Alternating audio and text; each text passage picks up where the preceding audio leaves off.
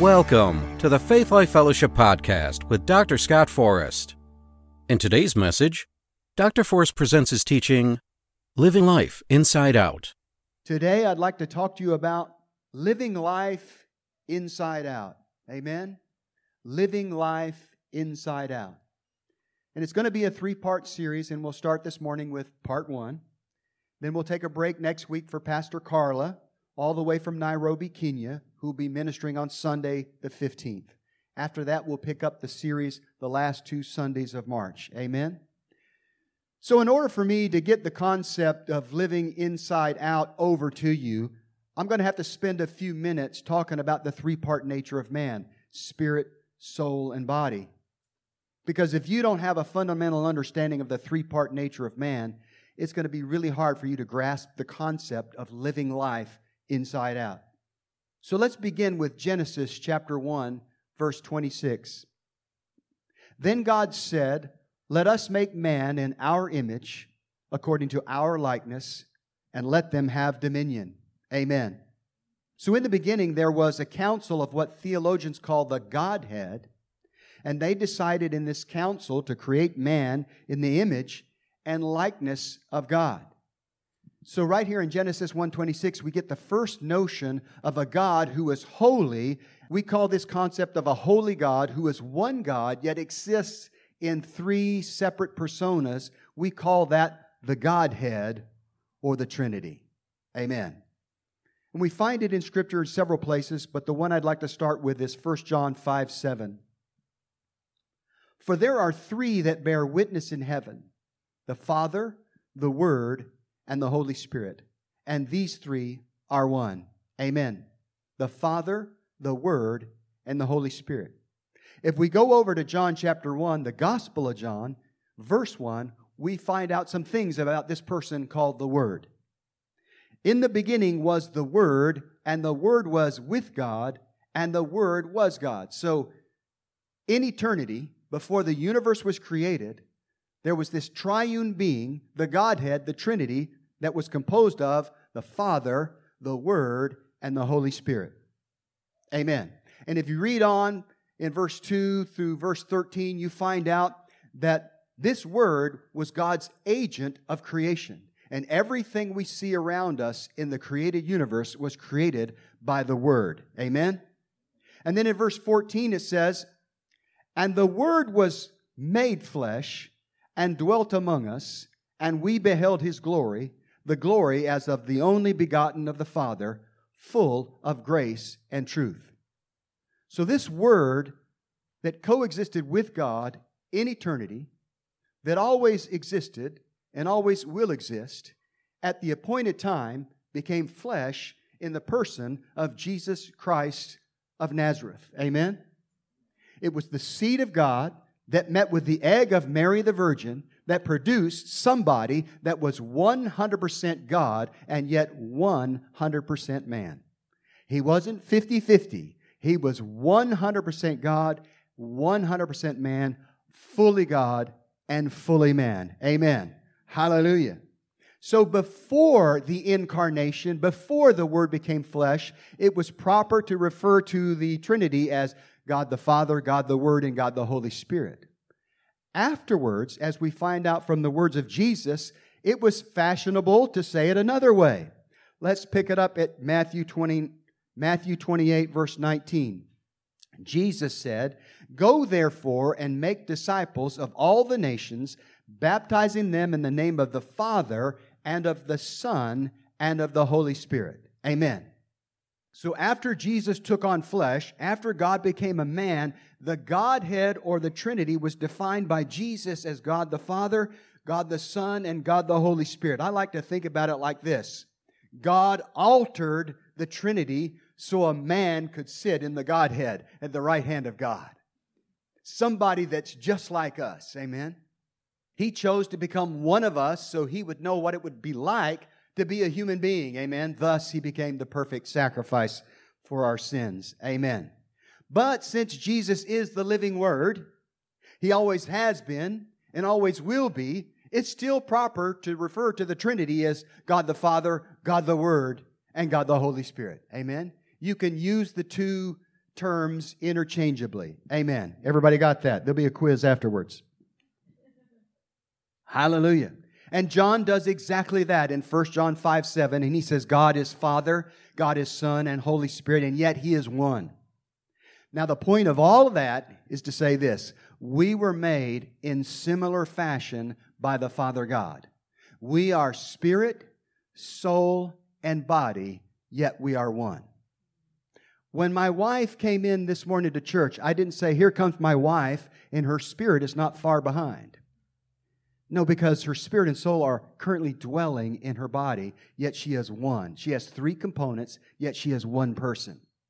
If you're having trouble visualizing the Trinity, like most of us do, I don't think any of us are ever going to be able to completely understand the Trinity. But if you're having trouble with the basic concept, you just need to look at yourself in the mirror and realize that you are a spirit being that has a soul attached to it that lives in a body. And yet you are one whole person. Amen? Hallelujah. All right.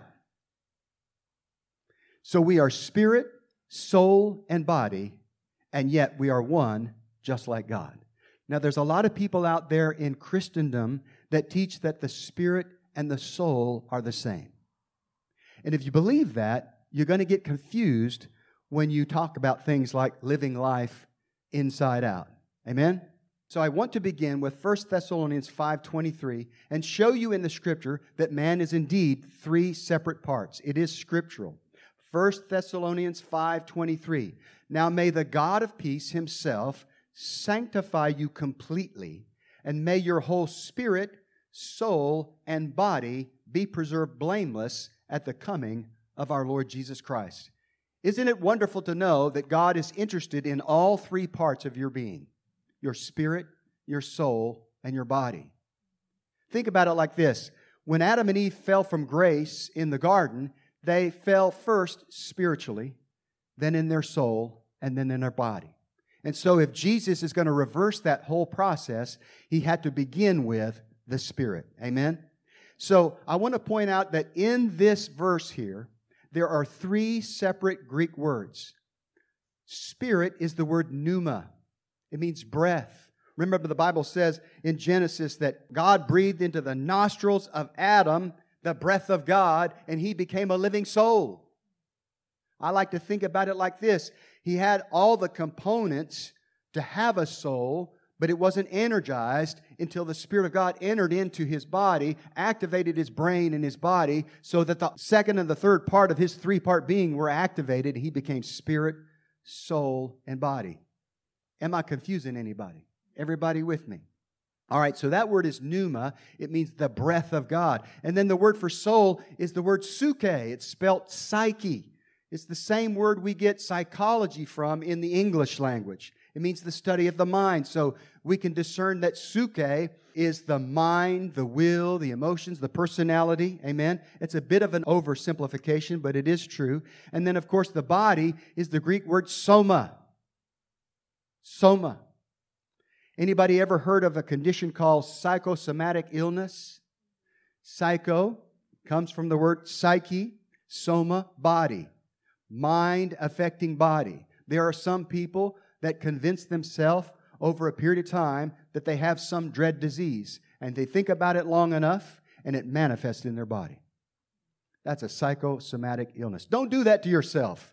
Think healthy thoughts. Amen. Hallelujah. So you also find the concept of man being a three-part being in Hebrews chapter 4, verse 12.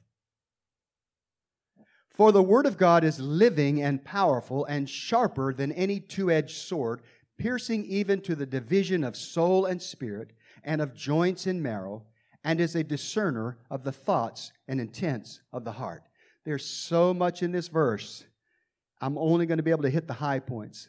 But you see, evidently, the spirit and the soul, according to this scripture, are so closely intertwined that it takes the two-edged sword of the Word of God to tell where one ends and the other begins. I teach it like this. I believe that the spirit and soul in combination together are the heart of man. Peter talks about the hidden man of the heart. I believe that's a reference to the spirit who's hidden in the heart of man. Your spirit and soul combined together is the heart of man. Amen. And then we talk about the joints and marrow, which is a reference to the body. Okay? Even the body has a mysterious connection to the soul. The brain is a physical organ, and yet it gives birth to abstract thought that exists outside of the natural body. That's a mystery. So even spirit and soul are connected in mysterious ways. Even so, the spirit, soul, and the body are connected in mysterious ways that we may not completely understand till we get on the other side, till we get to heaven. Amen. And one thing, this is a little bit of a side journey.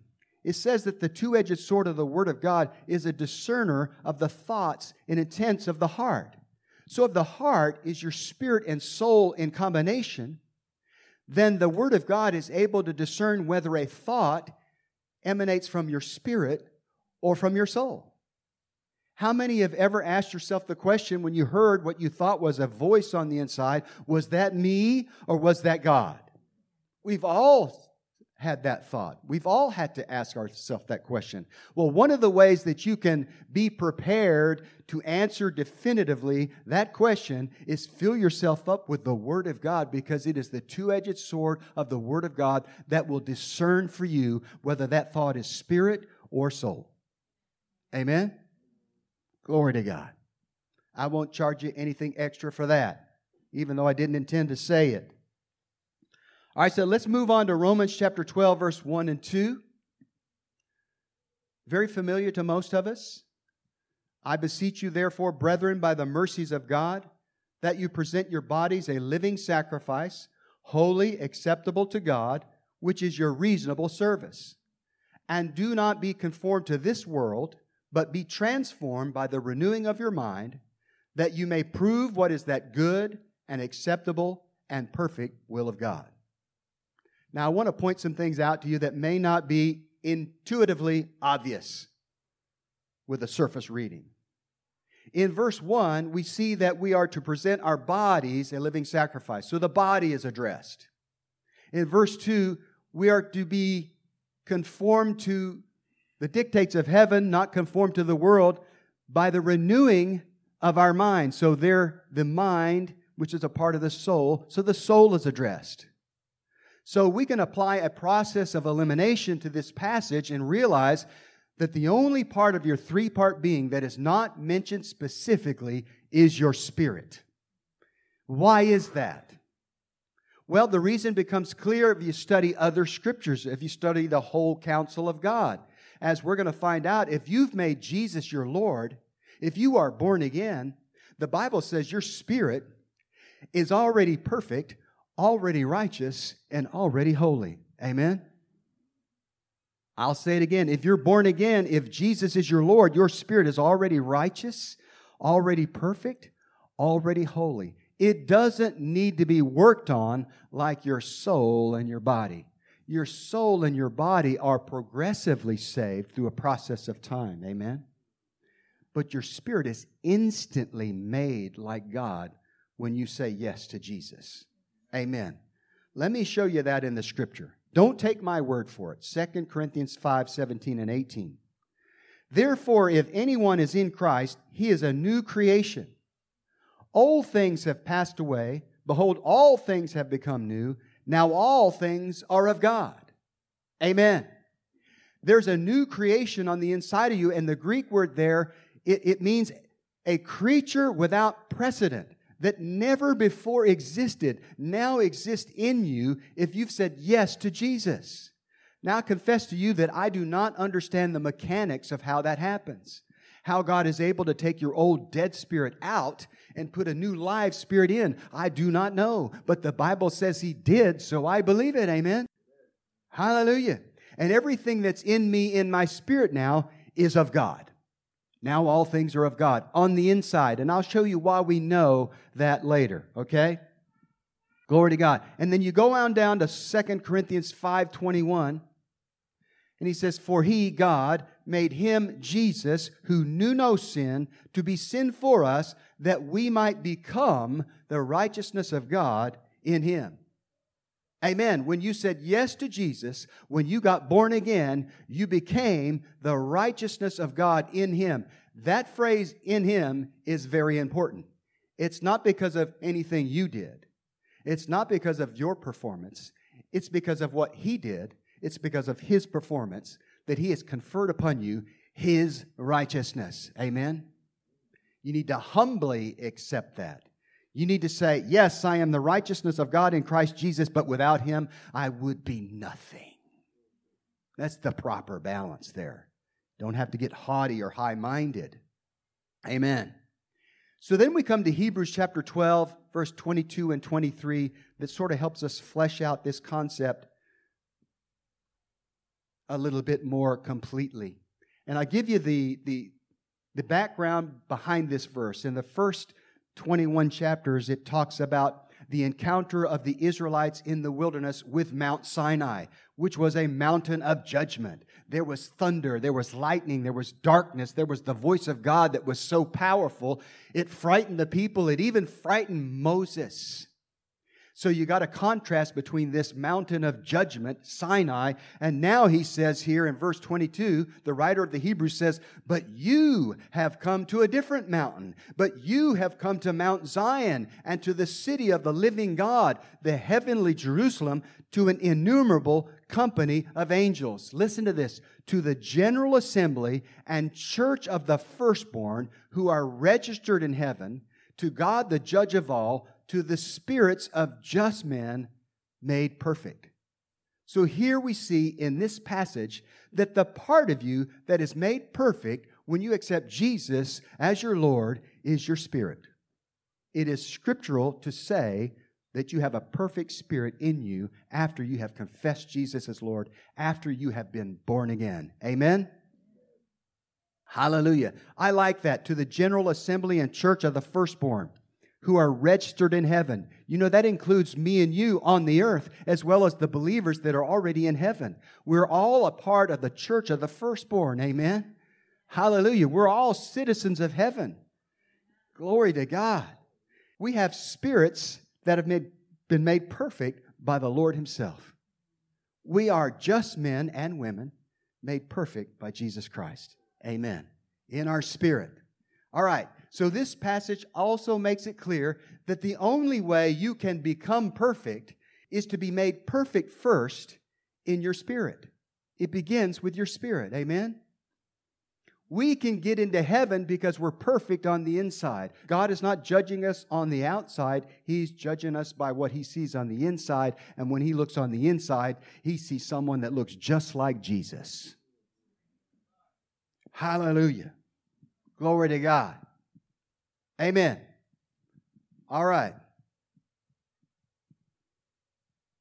He makes us perfect by giving us a new spirit, a new nature that's just like His.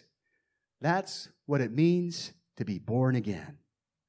Our entire nature has changed. We need to start seeing that in the Spirit, and we need to start walking it out by faith. Amen? You know, there's a teaching that we have a sin nature. We don't have a sin nature anymore, not on the inside. What we have is the remnant of a sin nature in our bodies and in our soul. On the inside, we have a new nature. And we need to live by that nature, not by the old nature. Amen? I want to talk for a few minutes about the old man versus the new man. Okay? Ephesians chapter 2, verse 3. Awesome verse. It says, among whom also we all once conducted ourselves in the lust of our flesh, fulfilling the desires of the flesh and of the mind, and were by nature children of wrath, just as the others. Listen, before you got born again, you were by nature a child of wrath, a child of the devil. But after you got born again, you received a new nature. Amen? Ephesians 4:22 through 24 talks about that. Verse 22 says that you put off concerning your former conduct the old man, which grows corrupt according to the deceitful lust, and be renewed in the spirit of your mind, and that you put on the new man, which was created according to God in true righteousness and holiness. Yes, you've got the remnants of the old man. in your flesh that's used to doing things the way you did before you got born again. But that man can be overcome by the new man that's on the inside. So you need to put off the old man and put on the new man. My wife and I have had this discussion about being put-ons in church. You know, you drive to church and you and your wife, when you have your best arguments, is on the way to church. Isn't that right? Even if you're the pastor. Okay? And then you come through the door and you got to put your holy face on, your holy persona on. Bless God, it's so good to see you this morning. We love you. And Trish always says to me, I don't like doing that. It's like I'm putting on. It's not who I really am. It depends on who you think you really are. If you think that old ugly person is the real you, then that's wrong thinking, you know. If you put on the new man, you're putting on Christ, amen. You're doing it by faith. And you can do that. You can do that. You can be a put on for Jesus because it's scriptural. The Bible says, put off the old man and put on the new man. You know, sometimes you run into people that push all the wrong buttons, right? It's really hard to walk in love with them. Well, you know, I like to say it like this. Well, you need to love them anyway because the Bible says you do. You know? Over there in Galatians 5:22, it says that love, joy, peace, bunch of good things are already resident in you. So you might as well start acting like what's on the inside of you is true. Amen? Amen. Is that helping anybody? Hallelujah. You know, I have progressed a lot in walking in love. The area that I'm really working on is driving in love. I'm still having some trouble in that area. Hallelujah. Glory to God. Praise the Lord. So, let me back up. Although part of you, your spirit man, has been made righteous, holy, and perfect, just like God, it's only the beginning. In fact, we've said this many times here in this church, the challenge of the Christian walk is to get what's inside of you to show up on the outside. Amen? That is the challenge of the Christian walk. Amen? Amen. That's what I call living life inside out. Amen? Hallelujah. Living from what's on the inside of you and learning to pull it out on the outside so people can see that you look just like Jesus. Amen. We need to know what's in us as born-again, Spirit-filled believers, and we need to work that from the inside to the outside in our lives on a continual basis. Philippians 2, verse 12 and 13 talk about this. Therefore, my beloved, as you have always obeyed, not as in my presence only, but now much more in my absence, work out your own salvation with fear and trembling. For it is God who works in you both to will and to do for His good pleasure. That says to me that there's something on the inside of you working so that you do His good pleasure. That man on the inside is working. He's trying to work himself from the inside out. So to me, to work out my salvation with fear and trembling is to work what's in me to the outside. Amen? Glory to God. Hallelujah. This passage is not talking about working out your salvation in the flesh because you can't work what's in you to the outside by willpower alone. You just can't do it. It's by faith in God's transforming Word and following the will of the Spirit that you're going to be able to influence the other two parts of your three-part being. That is your soul and your body. Amen? Glory to God. I hope this is helping people. This is helping me. Hallelujah. All right. We've got to renew our minds to the Word of God and put on the new man that lives on the inside of us. Amen. So let's readdress Romans 12 and Ephesians 4. Romans 12:2. And do not be conformed to this world, but be transformed by the renewing of your mind. Your mind has to be renewed to the Word of God so He can be in sync with your spirit man, that you may prove what is that good and acceptable and perfect will of God. Ephesians 4:23 and 24. And be renewed in the spirit of your mind. There it is again. and that you put on the new man, listen to this, which was created according to God in true righteousness and holiness.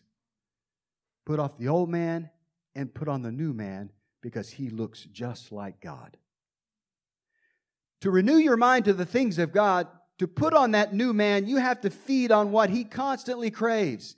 And he craves the Word of God. Whether you realize it or not, there's a man and a woman inside of you that always wants to read, study, and meditate on the Word of God, that always wants to worship, that always wants to pray, that always wants to walk in love. There is a man on the inside of you just like that. You just need to let him out. Amen? Hallelujah. Glory to God. And the reason he craves the Word of God is because it was the Word of God that birthed that man in the first place.